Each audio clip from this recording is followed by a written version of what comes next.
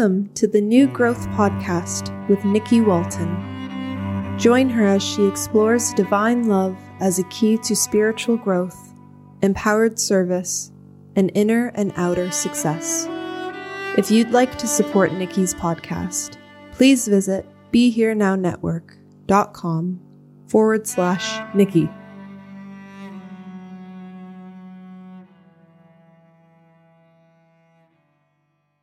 Welcome back to New Growth. After you get done listening to this episode, I would love for you to check out my other podcast, Good Mornings with Curly Nikki, also known as God Mornings with Curly Nikki, available on Apple Podcasts. Please listen, subscribe, leave a review, and you can start waking up with me, waking up as love every single day of the week. Monday through Friday, I drop a new episode, and each one consists of a different spiritual practice, what I like to call easy access doors into this truth, into this oneness. And so we're just practicing love every morning until, we recognize that we never had to practice it, that we are it. So check it out. Join me every morning, every good morning, every God morning. Good Mornings with Curly Nikki. I'll see you there.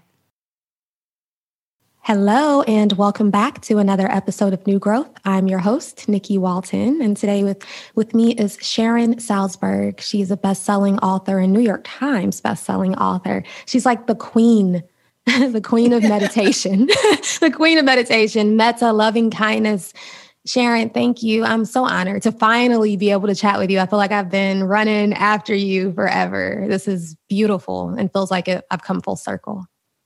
Well, thank you so much for inviting me. And I am sometimes, like now, kind of overwhelmed. So I do take some pursuing, but I'm so grateful you did that.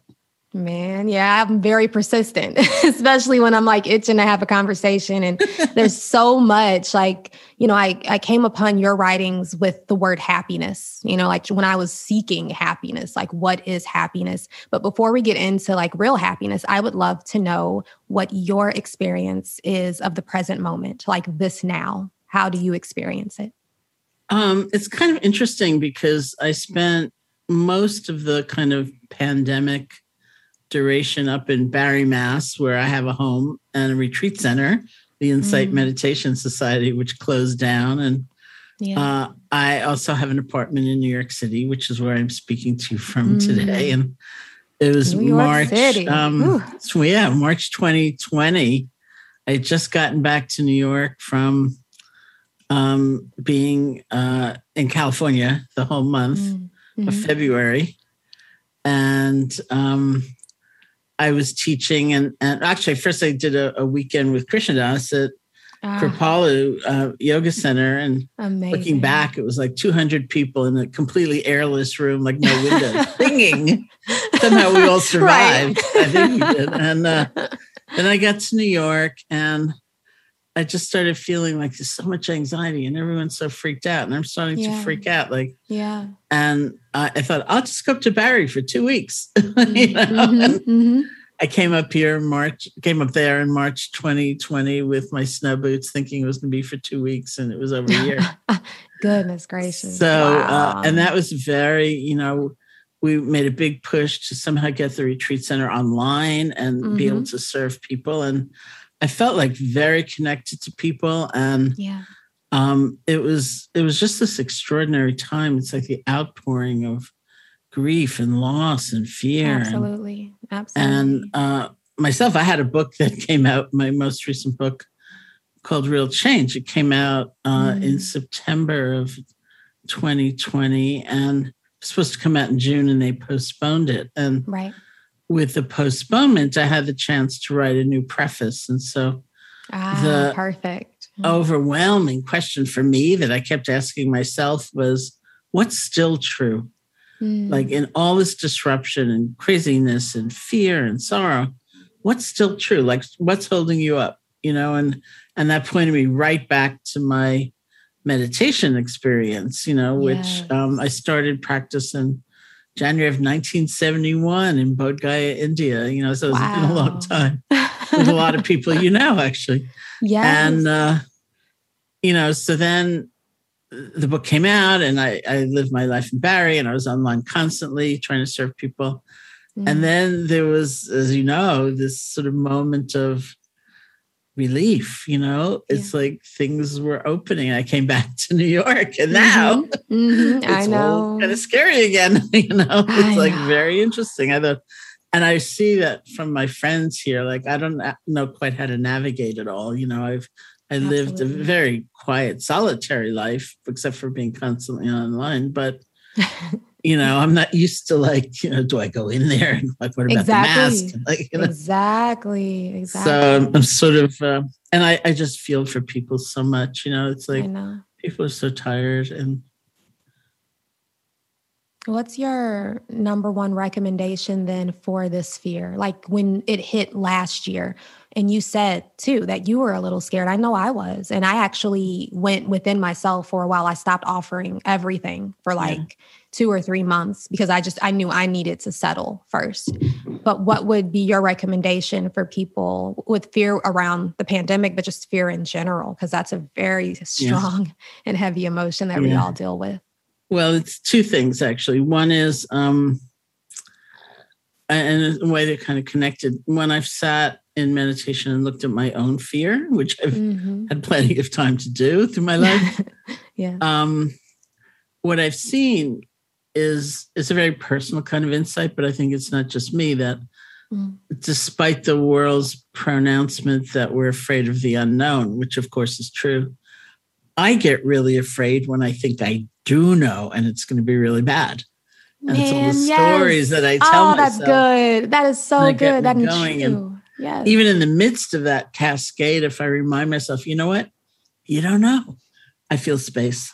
I feel relief. So that's been a very important insight for me. And then the other thing is just the story, which I've only recently started telling again about. And I think it's not just for fear. I think it's that sense of incredible exhaustion people have too. I was teaching once in Barrie at the Insight Meditation Society, and the person I was teaching with was giving the evening talk. So I was just sitting there and listening. And she's someone who had begun her meditation practice at that center, I don't know, 20 years before, something like that. And she started telling a story about her first retreat. And she said, I was so overcome with restlessness that I went in to see Sharon, who was one of the teachers. And I said to her, has anyone ever died of restlessness? And she said, and of course, like I had no memory whatsoever. I thought, what did I say? And she said, not from just one moment at a time of it. And I thought that is a really good answer. That is an amazing answer. Powerful answer. That's been coming up in my mind so much these days because, of course, the natural human tendency is to think another 6 months or let's try to experience the whole next year right now. Right. And just it's like, it's just this moment. This is what I have to deal with right now. Wow. Those are 2 very, very powerful quotes. I feel like I need to write them down, but we are recording, thank God. I will write them down later. It's like I feel that I'm looking for a pen, but it's good. You are amazing. I love what you said about fear, because that's me. It's not the unknown. It's I've decided that I know what's coming and it is horrible and That's right. I'm going to freak myself out. But like you, I've been watching that. Especially lately, whenever a fear comes up about anything, I look at it and I'm like, is that true? Kind of like Byron Katie too. Like, is this true? Can I know for sure if this is true? No. And then I just kind of let it go. And I have another permission slip I use, which is since it hurts, it's not true. It's like God saying, hey, I don't agree with you. So just let that go and return to the present moment. And, it just helps me feel better in that moment. And I can focus again on something more productive. But I would love to know about your definition of real happiness. Like, what is true happiness? Oh, that is really funny because that book, which was maybe 11 years ago, came out. Powerful book. Thank you. Originally was called, and for quite a bit of its process in publication was called Why Meditate? because that's what it was about. And then I got an advanced copy of my friend Matthew Ricard's forthcoming book, which was called Why Meditate. And his was coming out in September, and mine was coming out the following January or something. So we had to scramble for another title. And the publisher came up with Real Happiness. And that's an excellent one. Yeah, I think it is really good. But I was also a little ambivalent about it because I thought, I'm going to get into trouble with this. And I did. I went on tour with the book, and people often have a sense of happiness as something very superficial. Of course, they've defined pleasure it and yeah. We're already seeking that constantly anyway. Like, and what do you mean real? Are you saying the happiness I have isn't real? So it was a little bit, a challenge along the way. But I think it is so fundamentally what we want. It's just sort of the same question all those years later. Exactly. I asked myself when I would say, what's holding you up? What are you counting on? What's still true? If all the things we normally rely on day to day are not happening, what's there? And I think there is a quality of happiness we can access through presence, through connection, not through things or even experiences, as we've learned, off of this last year.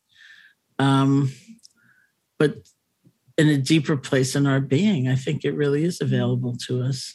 Thank goodness, Yes. Yeah. Like an innate happiness that we can always turn to. What started you on your path to seeking that innate, like real happiness? Like where were you in time and space when you began this journey? In time and space, I guess I was in Buffalo, New York. I was a college student. And I took an Asian philosophy course in my sophomore year. Honestly, as I often say, as far as I can remember, out of kind of happenstance, there was a philosophy requirement. I had to do some philosophy course. And I looked at the schedule and I thought, that's on Tuesday. That's convenient. Let me do that one. Exactly. And I'll do that one. And the course totally changed my life. It was, first of all, in talking about Buddhism or the Buddhist teaching and the very famous refrain of the Buddhas where he said suffering is a part of life. It's just there, and it's inevitable. That translated in my mind, I having had a very, like many people do, a very traumatic, difficult childhood, that translated in my mind to, you're not so weird. It's not just you. You're not so different. This is a part of life in different degrees, obviously, in different elements, of life. But this is something we actually do share. And so I think it was maybe the first time in my life I felt I really belonged in a bigger picture. And then I heard in the context of the class that there were practices, there were methods, there were techniques you could use. And they were called meditation. And if you did them, you could be a lot happier. And I was going to college in Buffalo, and I looked around Buffalo. I didn't see it anywhere. This is 1970. So the university had an independent study program. And if you created a project that they liked, you could go anywhere in the world, theoretically, for a year. So I said, I want to go to India and learn how to meditate. And they said, okay. So off I went. Charmed life. Yeah. I mean, it was especially that, I look at that so often, and because I was really frightened. I mean, that's sort of my mode. I was 18 years old. I'd skipped 2 grades in public school. Wow. And I'd never even been to California before. I grew up in New York City, went to college in Buffalo, and suddenly I'm going to India. And I think, how did I do that? Wow. That's beautiful. I love that. Love that. And so when you got to India, what was it like? Who did you work with, or who were the teachers? Well, I was very kind of pragmatically oriented. I really wanted to know the how-to, like I wanted a method. I wanted a process, and I couldn't quite find it for a while. I wandered around. I was with a small group of friends. We wandered around. I started out first of all, we didn't just arrive in India. We went overland, as many people did. So that was a process. And then in India, started out in Dharamsala because I knew the Dalai Lama was there. And I'd heard he was a Buddhist. I thought, oh, maybe I'll learn how to meditate there. And there were like incredible teachers and opportunities, but nothing quite worked. It was very much like, you show up for the meditation class and they'd say, oh, the translator had to go to the dentist at the other end of India. He'll be back in a few weeks, and then it was just like, and then I overheard in a Tibetan restaurant, this was, like months later, I overheard that there was going to be an international yoga conference in New Delhi, Healthy Yoga Conference. And I thought, oh, maybe I'll go there and I'll find my teacher there. So we went there, and that was a completely dismal, terrible experience where the low point was when these yogis and swamis were pushing and shoving against each other to be the first to grab the mic and speak. And then I don't even know how, all these years later, I still haven't asked him how it happened, but Dan Goleman was actually speaking at that conference. Wow. At the time, he was a graduate student in psychology, studying meditation. And for some reason, he was invited and accepted giving a talk at this conference. So I went to his talk, and he mentioned that he was going to go to this town called Bodh Gaya and do this intensive 10-day meditation retreat, that Ram Dass was going to be there as a student.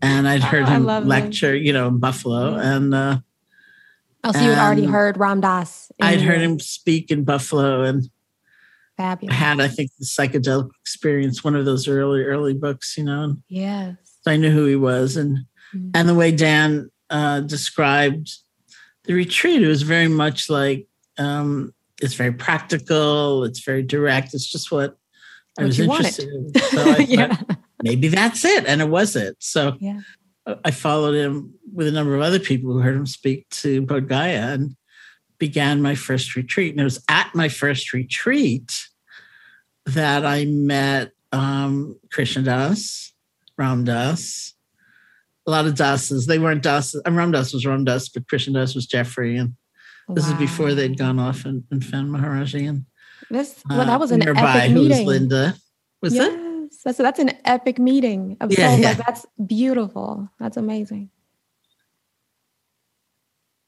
Yeah, we've been friends for a very long time. Wow. Did you go with them to meet Maharaji? No, that's a famous story too. I want to hear that too. Well, first finish the story about the 10-day intensive, because I've never done a Buddhist, like intensive meditation retreat, only silent retreats. Yeah. So it was a very, it was a beautiful retreat, challenging. I mean, I'd never even looked within myself before, really, and it began with like concentration on the breath, and then moved to what these days we call a body scan, like moving your attention through your body. It ended with a little bit of loving kindness meditation. And then Goenka, who was the teacher, S.N. Goenka, he had just come from Burma to India. And he taught a series of 10-day retreats there. And we all stayed, through many retreats. And then Ram Dass and this group of people decided to hire this bus and go off and look for Maharaji. So sometimes when I'm teaching with Krishna Das, we each tell the story from our own angle. Like my angle is waving goodbye to the bus and seeing them all go off. And once he said to me, "Why didn't you get on the bus?" Yeah. And I said, "You didn't even know where he was." I just found practice, and I was like, found myself, it was just like this incredible time. And you didn't even know where the man was. Why should I get on the bus? So I said, "How long did it take you to find him?" And he said, "Like 10 hours or something, or 2 hours." Or, like, I thought it was going to be like months of being on a bus. So it's very funny from each angle. Wow. Did you ever meet him? Did you go back to India? I guess did go back to India. I never met him. And I sort of followed a very assiduously Buddhist path through my Burmese teachers, Tibetan teachers. And then I I had to go back to Buffalo and finish school. And then I went back to India. So I'm not even quite sure of the years, but I think it was still maybe my first trip. Okay. When somebody brought me to his ashram. He had already died, Maharaji. Mm-hmm. But we went to the Brindavan ashram, and nice. It was there when he was already not in the body that I felt a very strong connection with him. Beautiful. So, yeah. Beautiful. That made me think when you said earlier, loving kindness and that meditation, it makes me think of Ram Dass's mantra, I am loving awareness. Is that metta or is that something else? Like, is it? I think it's a combo, actually. Okay. I think he took metta and mindfulness and forged them together. Because metta or loving kindness in many ways is at the heart of mindfulness, to be able to see all our emotions and all our thought patterns and all our stuff, and in the light of that kind of loving acceptance is not easy. And it's what mindfulness really is, so right. There's like kind of the hidden heart of it is loving kindness. And sometimes these days, people are struggling because the word mindfulness sounds so cold and clinical. And right. So they say, well, call it warm mindfulness or call it kindfulness or call it loving awareness. Kindfulness. I hadn't heard that one. Yeah. I've heard heartfulness. Is that the same thing or is that something else? Yeah. So many names for the same, destination, right? The same practice. For you, is metta, does it feel like you're loving the anger when it comes? Like, are you aware of the anger and then simultaneously becoming aware of love too? I think that's the metta aspect of mindfulness, just in terms of technique. Mm-hmm. Metta would be kind of loving yourself, even if you're angry, And of course, then we have to really understand what love is, especially if you're thinking about loving someone else, even though they're angry. Yes. What's your definition of love? A profound sense of connection. I think if you're talking about love for another, it doesn't necessarily mean you like them or you approve of them or you're not going to fight their actions but it's this deep, deep knowing that our lives are intertwined, that there's an us there, and with oneself too, that underneath our personalities and our fears and all of our conditioning, there's the possibility of like strength and clarity and connection that we can really reach. We can access that. That's beautiful. So taking it to your word, like the practical application, let's say you are face to face with someone that's challenging to love. What do you do? The most important kind of, for me, like model I return to is remembering that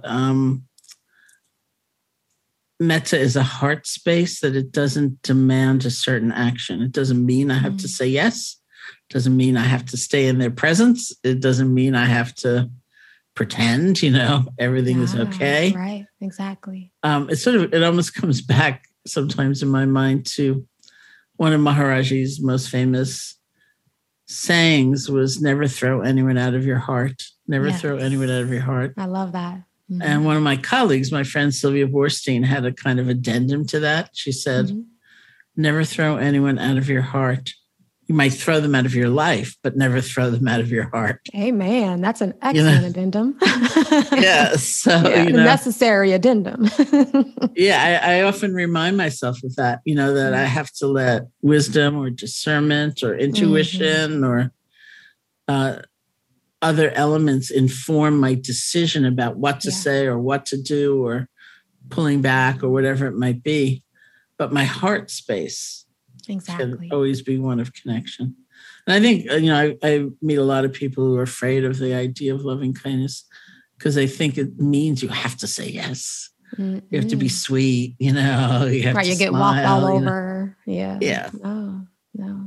Yeah. It's not necessarily like you said, it's not changing your actions necessarily. It's like a feeling habit, staying in that natural state of loving awareness, and then being able to use your discernment to know, okay, now it is time to go. That's right. And I take this self somewhere else with this love. Exactly. Oh, that's cool. I love it. I love it. So tell me what your daily practice looks like, your meditation practice, and how it's changed over your journey. Well, it's changed, over and over again. In 1985, I went to Burma for 3 months. Actually, Ramdas was there too as a student. And wow. This is when he left because his stepmother got really ill and he had to leave pretty quickly. I remember him knocking on my door. And he gave me his whole stash of like M&Ms and things, he had brought. I love it. Get him through. Yeah. Burma's very austere. And I did an intensive period of loving kindness for 3 months because it is its own method, even though they all blend and support each other, it is its own technique as well. And so it was the first time I'd gotten a chance to really go deep in that technique. And it was so impactful for me that I came back and started teaching it right away. And for a long time, I think 4 years, loving kindness was my only practice. It's what I did all the time. And then I had a Burmese teacher, and he kind of said, well, it's time to go back to mindfulness, and which I did. And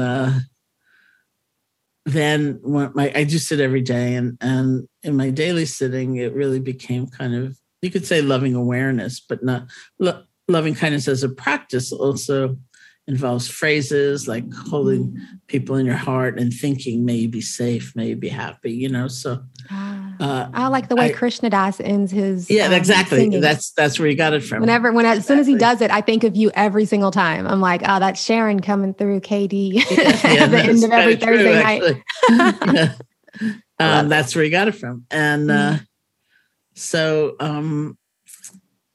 my formal practice would not be the phrases when I sat every day, but I had a resolve to use loving kindness whenever I was waiting. And I counted every mode of transportation as waiting. So walking down the streets of New York, or sitting on an airplane, or sitting in the subway, whatever it was, I would silently be looking at people thinking, may you be happy, may you be safe, things like that. And then, interestingly enough, in this last year, when I was alone so much and not traveling at all, and I went back to much more formal loving kindness. And as well, usually we divide meditation into two aspects. One is like a formal practice. You're sitting or you're walking. It's very purposeful. And the other is what one Tibetan teacher once called short moments many times. It's like you take a breath before you answer the phone, or you look at somebody and you think, may you be happy, may you be peaceful before you start the meeting, just like little moments. Yes, I love throughout that. there. And so those became more kind of also more possible in my changed schedule, and more fun. And so my overall resolve for the past year is to be kinder in very real ways. And so that has notably involved not sending emails, not pressing send on the email once I've written it, for reading it again. Powerful practice. And then I've been doing that too. If I got that email, I might misunderstand it and think it was this other thing. And that was said kind of tersely, maybe. Yes, exactly. Taking the time to go back and put a greeting instead of just like immediately going into the ask. I have to do that too sometimes. Just that kind of thing. Yeah. No, it's a powerful pause. Okay. Reread. Like you said, before you hit that send. That's key. That's so key. And then it changes their day. It changes their day too. I feel like even though I've never formally practiced metta, it's my life. I feel like my version is like the Christian mystics, Brother Lawrence, practicing the presence of God, of love. Every step, every breath, everything I do, I'm reaching for that. I'm turning toward that. I'm always, it's there, you know, and it's been a practice here for at least like 6 years now, like my main practice, even though I sit formally and I do a lot of japa as well, newly again, like in the last year, I'm doing the japa in that love. You know, I'm watching the japa happen in that love, and it helps. And it keeps that restlessness at bay too. Whenever I'm noticing I'm restless, like we talked about earlier, I immediately recognize I'm not restless. I just forgot love. And then I feel for that love again. And then the restlessness might still be there, but it peters out. That's beautiful. So how did you find the Be Here Now Network? I'm curious. Oh, yes. So I had just gotten back from Spain. I had went to Madrid and had fun with friends and my sister and her husband. And they actually surprised me and took me to Avila. Is that how you pronounce it? St. Teresa's home? Avila must be. Yes. Everything about her, like for a whole day. And I got lost in the city actually. And my sister was like, if we don't find her, Nikki's going to get a habit and stay at the convent. Like I was. So they found me, they brought me back home. And when I got home, I could feel deeply that I needed to finally start doing more in this space because it's all I cared about, spiritual space. It's all I care about. It's all I talk about. I mean, even with random strangers at a restaurant or at a bar or on the airplane, this is what the conversation turns into every time, no matter who it is. And I reached out and I just wanted to know if, you know, I reached out to Raghu and I'm like, are you all doing any virtual retreats? You know, anything coming up? And he said, we don't do too many, but, you know, podcast. You'd be interested in that? And I'm like, I don't even listen to podcasts. I don't know anything about podcasting. But sure, I'll try, you know, I'll do my best. And so I just started kind of brainstorming on what that would look like. And I had some friends like in the entertainment industry that I knew were into spirituality, like Tracy Ellis Ross and her sister, Rhonda Ross. They were my first interview. And then I just started reaching out to my teachers, you know, people like you, so I could have these candid conversations where I get to hear what your journey has been like and share a bit more about mine. And yeah, it's once a month. And that was what I could commit to at the time. And it felt so good. And also nothing ever happens by mistake because Raghu sent a mala, a little one, you know, like 27 beads and the guru bead. And it had one of Maharashi's like strings from the blanket. Oh, nice. And so I immediately was like, oh, I haven't chanted like Sanskrit words in years. I'm like, let me get started again. So of course, like I bought a couple more Ram Dass books because I hadn't had like a revisit since like 2013. When I first found Ram Dass, it was 2013. So now it's 2020. You know, I'm kind of cracking those books back open, getting new ones, like, because I'd given books away. And I found myself chanting and singing Krishna Das music all day long. I still like, that's my background. Like that's my whole life is just listening to beautiful, uplifting music like that. And I email him a lot. And I started chanting formally the Maha Mantra, November 28th, 2020, every day, 16 rounds in the morning and 4 at night. Now I do 16 in the morning and 16 at night. Wow. And I believe that my new podcast, Good Mornings with Curly Nikki, came out of that practice. So I started that in November. And then by like January, February of 2021, because I was waking up at 5 a.m. to get the 16 rounds in before my life began, I was like, I feel so inspired and so good. It felt like I needed to be doing more than just typing on Instagram every day, long captions that I'm sure only 10 people were reading. So like maybe there's some other offering. And that idea to share just short form podcast episodes every single day started to take shape. And yeah, so now I wake up at like 4:15, 4:30 every morning. You are awesome. It is hard. It is not easy. I'm tired now. I feel like I'm always tired, but that love is there and it's pushing, even though this body is tired, you know, and I don't eat right. I try to do my best with that. I don't eat enough because I'm always so busy. But this love, you know, I feel like if it wasn't for the focus on that, the practice of that, the blessing of the remembrance of that and the anchor of that, I wouldn't be doing what I'm doing now. I wouldn't be living where I'm living now. I wouldn't know the people. I wouldn't be talking to you. Mm-hmm. I wouldn't have been to Ram Dass's house, last month. All of this has become, it's like that love took form as all of this. That's so great. Or as somebody like Raghu would say, Maharaji took you under his blanket. Yes, exactly. Like... Exactly that.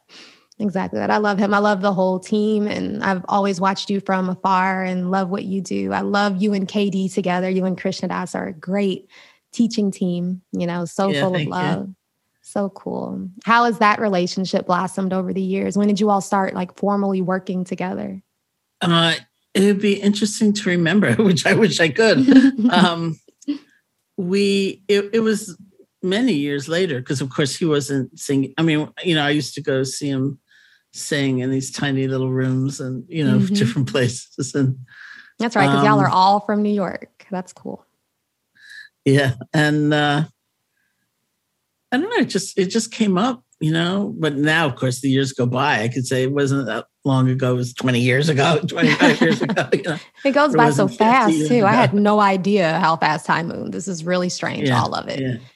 So I can't really even, you sing kirtan. I think of you being so Buddhist, so clean Buddhist. What's your favorite, chant?